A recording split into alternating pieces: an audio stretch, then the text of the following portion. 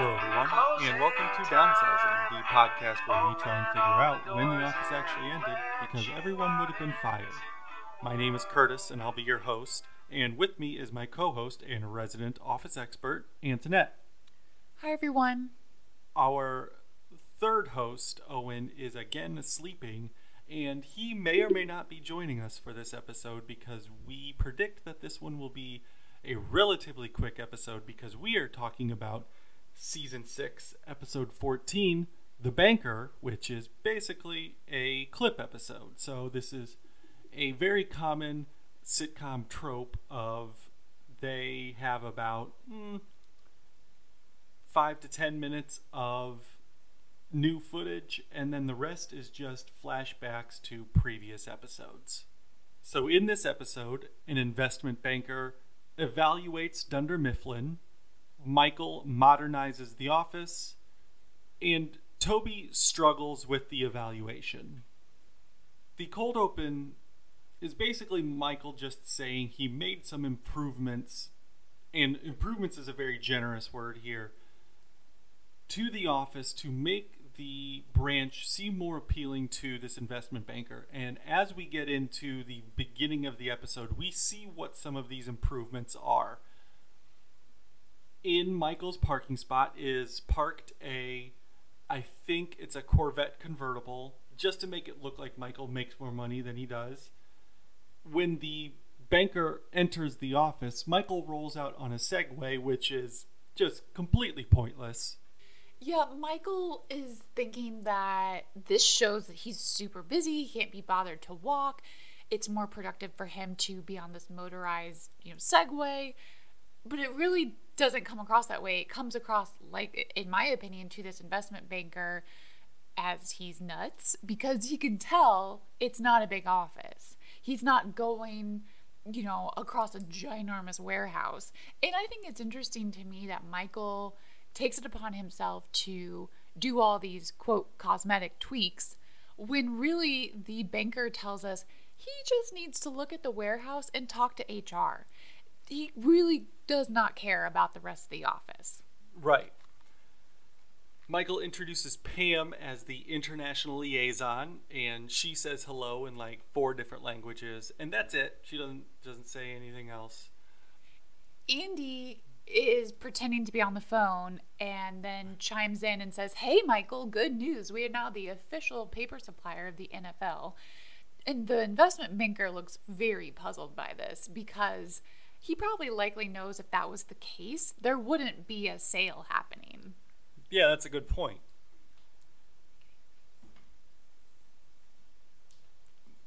Michael then introduces Stanley, who is not Stanley at all. It's just a younger black guy, and probably one that's maybe a little more well-tempered. Yes, this guy seems to have a little bit more spunk to him. Pam then does an interstitial with the camera where she comments on all these changes, and she says, as crazy as it might sound, after the firing of everyone at corporate, basically, which it's curious to me how that's happening because the sale hasn't gone through because the investment banker's there, but we'll just sort of fudge that timeline a little bit. Sure. Because of all that, Michael is now the highest ranking employee of Dunder Mifflin. She says, so this is where we're at. And she says, for the record, I'm not on board with the fake Stanley. Takes a pause, but I get it. Now, I think it's really interesting that the call sheet for this episode of the actors seems limited. Don't know when this is shot. Maybe it's a sort of a Christmas break sort of thing because we don't see John Krasinski at all. We don't see Phyllis. And you would think we would see Jim as a co-manager here, maybe keeping Michael in check. That has always been something that's weird to me, but maybe the filming schedule didn't work out. We don't see anyone in accounting in real time. Now, we do see Kelly and Ryan, but just super briefly. Ryan has like one line in passing. So it's really fascinating. I don't think we see Aaron either. It's really fascinating to me. We do see Aaron. We see Aaron in the cold open. Okay. It's sort of just really fascinating how this episode in real time is shot. Now, with all the flashbacks, everyone is shown at least once. Now, Aaron being a newer character and not sort of involved in it, doesn't appear in a lot. Yeah. I didn't even notice that all those people did not appear in real time. The biggest reveal, though, for this bit is Computron, which I guess is like a very early version of an Alexa or a Google Home. Oh, good point. But Michael says it is the thing that keeps the office running, it keeps schedules, it keeps everything going. And really, it's just Dwight on speakerphone somewhere else in the office. Exactly. And Michael doesn't even show it off in a way that shows how it benefits the office. He basically, as Curtis says, uses it as a early type of Alexa, saying, Computron, what's the world's largest ocean?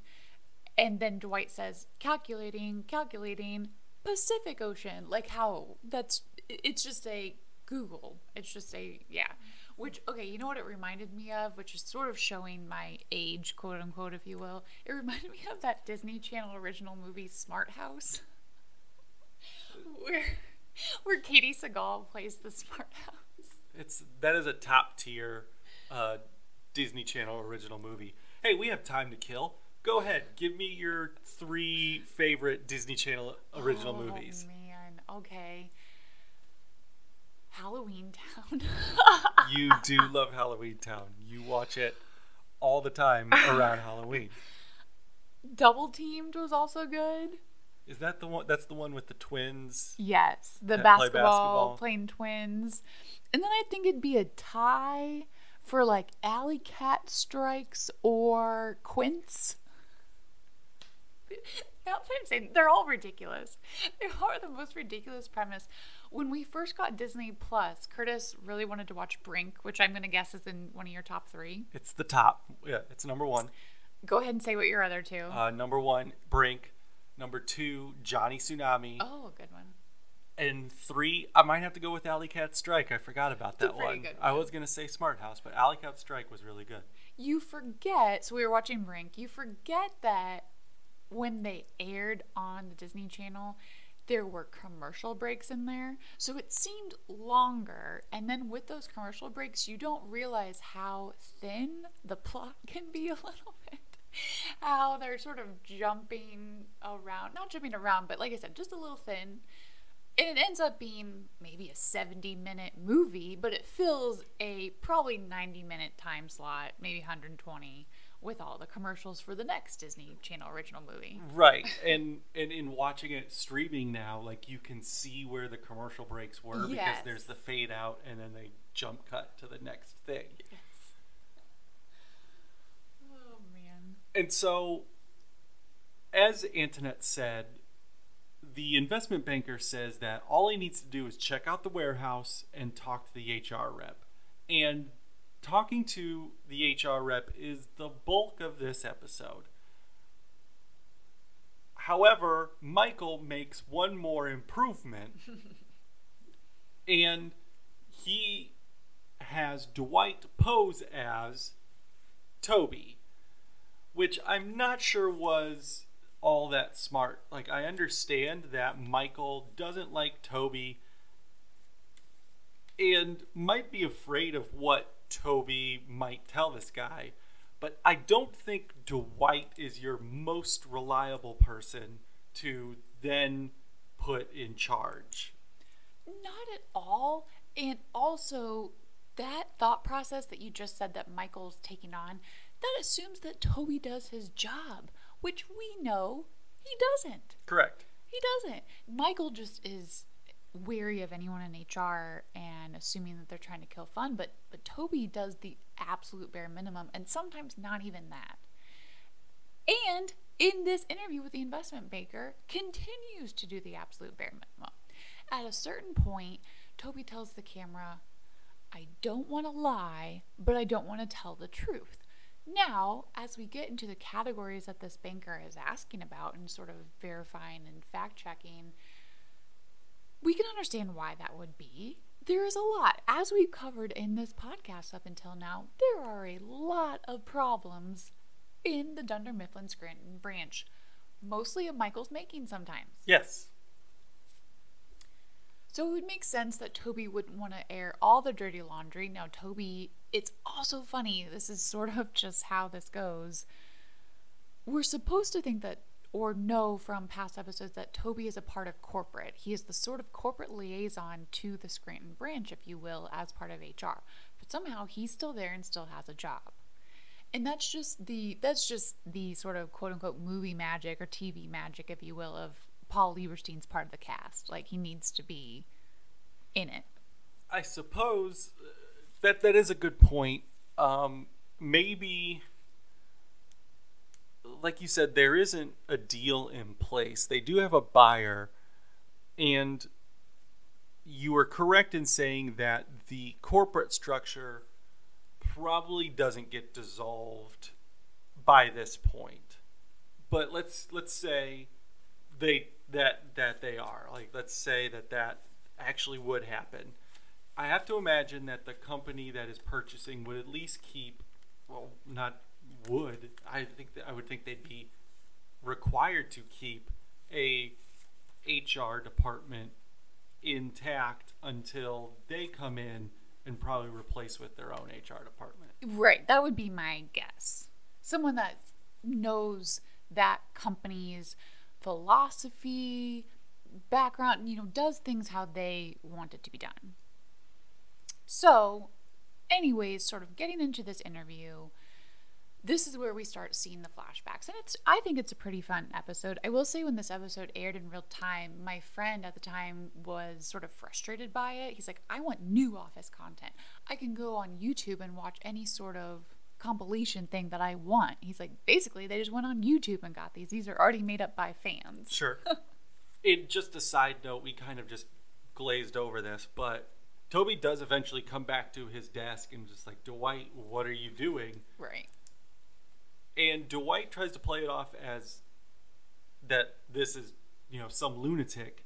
And then he realizes that he wants to claim who he is because he's the top salesperson in the company. He may be able to angle for a better position in the company. Except the investment banker doesn't work for the company. He's a third-party fact checker, basically. Sure. And so the investment banker talks to Toby and asks him about a series of categories where some problems may arise with the purchase of Dunder Mifflin. Right. He says that the company that's interested in buying Dunder Mifflin doesn't want any surprises. And those categories are liabilities. Toby then asks for clarification on what liability issues might mean. And in this context, the investment banker is looking for possible injuries, workman's comp, those type of things, like physical liability issues.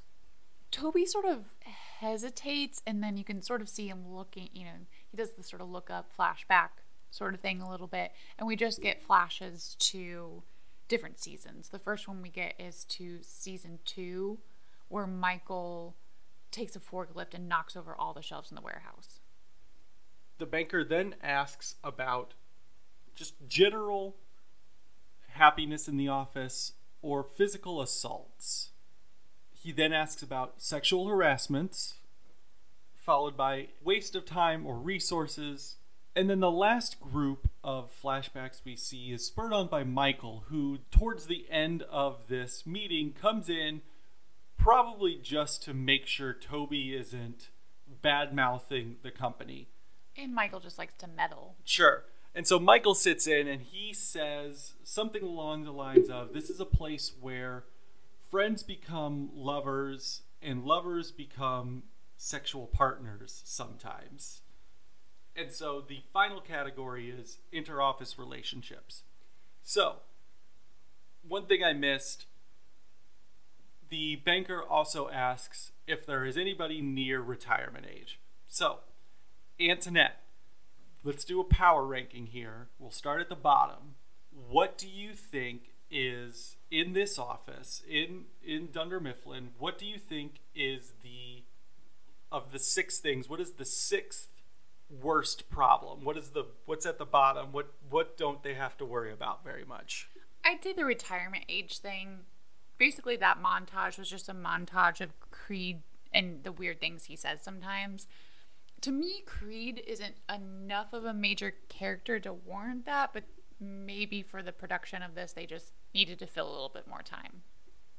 What is your number 6? I also have retirement age. Yeah, agreed. Considering Creed is literally the only person nearing retirement age. Yeah. Probably Stanley and Phyllis, and well, I guess Michael, considering Phyllis and Michael are at the same age, right, might be getting there. But I hate to say this about Phyllis, but if they are supposed to be the same age, Michael certainly wears his age better than Phyllis does. Sure, and Stanley's often talking about retirement and wanting to retire, so we have to assume he's near there. Now, that could be 5 years out. You know, I know a lot of people I work with talk about retirement, and they're like 5+ years out, so you never know, I guess. What is your 5th? I chose the relationship category that was spurred on by Michael. Now, we know that there is a lot of inter-office dating happening here. That's just sort of the nature of a show set in a workplace. It happens, for example, at Parks and Rec as well, like where you just have a lot of different, dating of different people happening. But I don't see that as a major liability. Now, you could argue that it could be an HR nightmare and a potential problem, but it is not the top problem. What's in your 5th spot? I'm going to put the physical assaults and happiness here. We don't have a ton of physical assaults. Most of the ones we see are relatively minor. Probably the most egregious one is where on Diversity Day, Kelly slaps Michael, and Michael absolutely had that coming for him. Yeah. And just because it's tied with office happiness, I would say that the Scranton branch of Dunder Mifflin has probably your average office happiness. Like, nobody is super thrilled to go. Very few people are super thrilled to go in their job. Most people just are like, okay, fine, this isn't bad enough that I want to just quit. Yeah, it's sort of the, I don't know, I don't want to sound too pessimistic, but it's sort of the approach that a lot of people I know, or at least Curtis and I and the people we work with, might take to their jobs. Like, it's not the worst thing that happens to us every day, but it's just something we do during the day, I guess. Yeah. So what do you have for number 4? I had what you had for 5, the general happiness. What's your number 4? We switched those. Okay. I have inter-office relationships just because we have seen some problematic ones. Mostly Jan and Michael was a big one because of the power dynamic there. You could argue that Jim and Pam are kind of in that same position now, considering Pam isn't exactly qualified for her job, and it might be on Jim to fire her, and he's not going to do that. That's fair. That's very fair. What is your 3rd problem? The liabilities for injuries, workman comp. A lot of them happen in the warehouse, and now the standout for this is the safety training episode, but in the montage for this, we see a lot of potential injuries. One of my favorites being, and we'll talk about this in a little bit, Dwight's fire drill. And then also Meredith getting hit by a car and Meredith getting the bat trapped over her head by Dwight. Is Meredith going to sue? Did she sue? No. I don't know what the statute of limitations would be for Meredith and suing Michael for hitting her with his car. It would probably be negligence, basically, and he admits as much to Ryan on the phone in that episode, but I would say that. What's in your 3rd spot? I think we have the same ones from here on in. Okay. I have liabilities here. Do you have waste of time and resources next, followed by sexual harassment? Yes, so let's talk about those. Sure. We kind of have a with the last two here, we have a quantity and quality. Quality not being the greatest word here, but I think you know what I'm going for here. Yeah. There is obviously significantly more time wasting and resource waste going on at the Dunder Mifflin office. However, those pale in comparison in terms of being problematic when it comes to the sexual harassment that goes on in the office. Exactly. Sexual harassment, terrible jokes is a common and huge problem, mostly led by Michael at this office. And you can certainly tell that's the case because Michael is the one featured most prominently and in the worst light in the flashbacks. It's talking about sexual harassment. It is just basically Michael's MO. Yeah, it's basically Michael does it all with Kevin kind of sprinkling some in there here and there as well. So with this being a flashback episode, we get to relive some of our favorite office moments. So Antoinette, why don't you go ahead and give us your top 5 moments that got shown here? Number 5 was kind of hard for me to pick because I will say in some of these flashbacks, for example, the general happiness ended up being a montage of people getting hit. So that was, you can't really extrapolate a moment from that, I would say, but I chose my number 5 from the sexual harassment montage, and that is the extended scene in which Michael announces his retirement from comedy, quote unquote, and Jim baits him into saying that's what she said. Number 4, this always gets me a little bit. Number 4 is the Jim and Pam relationship montage, but my favorite moment from that is the season 3 finale in which Pam is having her one-on-one with the camera and she is trying to be strong and say, you know, she's going to move on. Her and Jim just never got the timing right and maybe someday it'll work out. And at that moment he comes in and asks Pam on a date and if she's free for dinner that night and says it's a date. And I just like how that's phrased and then just her reaction to it. And in this episode that just kicks off. It's basically a Jim and Pam show for a while there. Really just shows the arc of their relationship. Number 3, one of my favorite season 3 episodes and episodes of all time is safety training and the trampoline and watermelon incident with Dwight, in which Michael is trying to teach everyone a lesson about the dangers of the office. My number 2 is one of Jim's pranks, and they show a pretty extended montage of Jim's different pranks on Dwight. And my favorite prank that Jim plays on him is the identity theft one, and Bears beats Battlestar Galactica. And my top moment shown here is the Super Bowl episode Cold Open, Dwight's fire drill. And the moment they show is the one that makes us laugh out loud every time, is when Oscar climbs up in the ceiling, tells Angela to stay alive, he's gonna get help, and she says, "Save Bandit," and throws the cat up into the ceiling, and then it comes crashing down on her desk. Give us your top 5 moments shown here. We have 2 of the same ones. My number 5 is Michael driving the lift in the warehouse, and Daryl is very adamant he gets off of it, and Michael's like, no, I got it, and then he knocks over a shelf, which domino effects into other shelves. And my favorite part is the 2 lines that follow where Michael says, "Somebody will clean that up," and Daryl yells at him, "We gotta clean that up." Yeah, like who is Michael getting?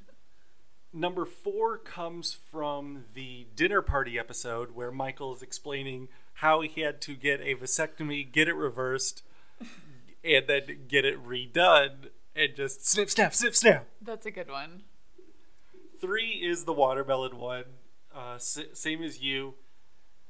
And it is just because, like, it's a great, like, just tracking shot where they're just like, this is the greatest thing ever, and then it bounces and they can see what's about to happen. And it's like, no, no, no. And it explodes all over Stanley's car. Yeah. Number 2 comes from the basketball episode from season 1. And it's where we see Stanley dribble for the very first time. Yeah. And number 1, same as you, is Angela throwing Bandit into the ceiling and having him come crashing down on the other side. The really whole does. cold open is so well done. Like you said, really does make me laugh every single time. Antoinette, let's go to the annex and find out any fun facts about the episode. Okay, so you picked up on this while we were watching the episode, but Steve Carell's hair in this episode looks ridiculous. You can tell it's a little blonder. It's sort of bluntly cut, and it's because he's filming Dinner for Schmucks. Yeah, and it was a weird thing because, and I only realized this as we were recording, I only noticed it when he came in to interrupt the meeting between Toby and the investment banker. The only other time we saw Michael before that was he was wearing a helmet. So you couldn't see his hair. Yes, and he was wearing the helmet because of the hair. And I don't know this for a fact, but to me in the filming of this episode, it's almost like they're filming from a little bit lower on Steve Carell. Like the camera is angled up at him, so you don't get like a full shot of his hair. And I don't know enough about TV production, but I was always under the assumption that actors wore wigs for continuity's sake, but maybe not. I'm sure that's expensive as well and like time consuming for hair and makeup, but definitely not wearing wigs. Yeah, and I think for personally what's most jarring about it is that it's like it is almost like drawn on, like the part is very pronounced. Yeah. And like his lineup around his hair, around just the edges, very pronounced. I feel like they could have just at least like softened that up, toused the part a little bit just to like blend it a little bit more. Yeah. I do really like Dinner for Schmucks, even though it's not a very nice movie. It is pretty funny. So this episode features 50 flashback scenes, and they included clips from 44 different individual episodes, which is, as you're watching it, you don't really realize that. For a little bit, this was the lowest rated episode in the show's history until a very poorly received season 8 episode. One thing that was pointed out on IMDb, and you had one of these in your list of favorite things, is that the flashbacks consist of things that sometimes happened outside of the office, particularly the relationship thing, but that was just I think that's just fan servicing a little bit to show like the Jim and Pam montage, but also mostly the Michael and Jan things, and so some of these liabilities wouldn't actually be company liabilities that the investment banker cares about, but like I said, this was sort of meant to be a little fan servicey, and people would appreciate this sort of episode more now, I think, than they did then. This originally aired in January of 2010 because there's so much nostalgia happening now. There's so many reboots of things, and people like that stuff. Yes and no. Like, kind of like you said before, you could easily just YouTube all of this stuff. And you could in 2010, yeah. Yeah, I don't know. And that's really all I have. Curtis, do you have any firings? I had 2. Really? Yes. I don't have any. Okay, I had Dwight for pretending to be Toby. Is that fireable? No? I don't know. And I had Michael for, like, quote, replacing Stanley. Fireable? Sure. Yeah, neither of those are good looks, for sure. Questionable and firing. These are all happening under the purview of nobody, so, I mean, Michael is the person that needed to be firing here, so, yeah. Do you have a Dundie Award to give out? I do. The 15 Minutes of Fame Award goes to Creed, because it is just very weird to me that such a minor character, probably the most minor of characters, sure, got his own section in this episode. Yeah, the fact that we didn't get a Dwight sort of the eccentricities of Dwight montage is interesting to me because he is such a major character. Or like the liabilities, say like Jim has had to collect weapons from Dwight 3 different times. That would have been a really now. good one. Yes, exactly. Oh, that is a really big oversight, I feel like. Do you have a Dundie to give out?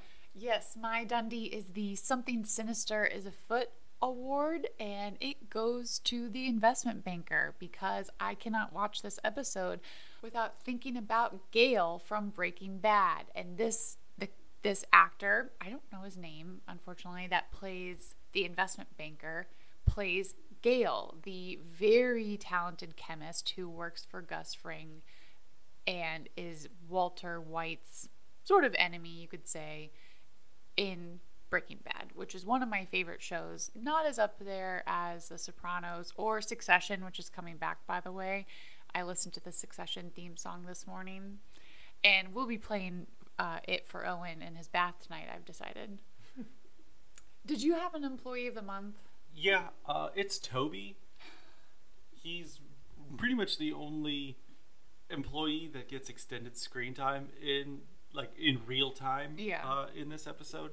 But there are 2 sides to this coin, as you pointed out earlier. He does not do his job in informing the investment banker about all of the goings on in the office, but at the same time, he could very easily torpedo this whole thing.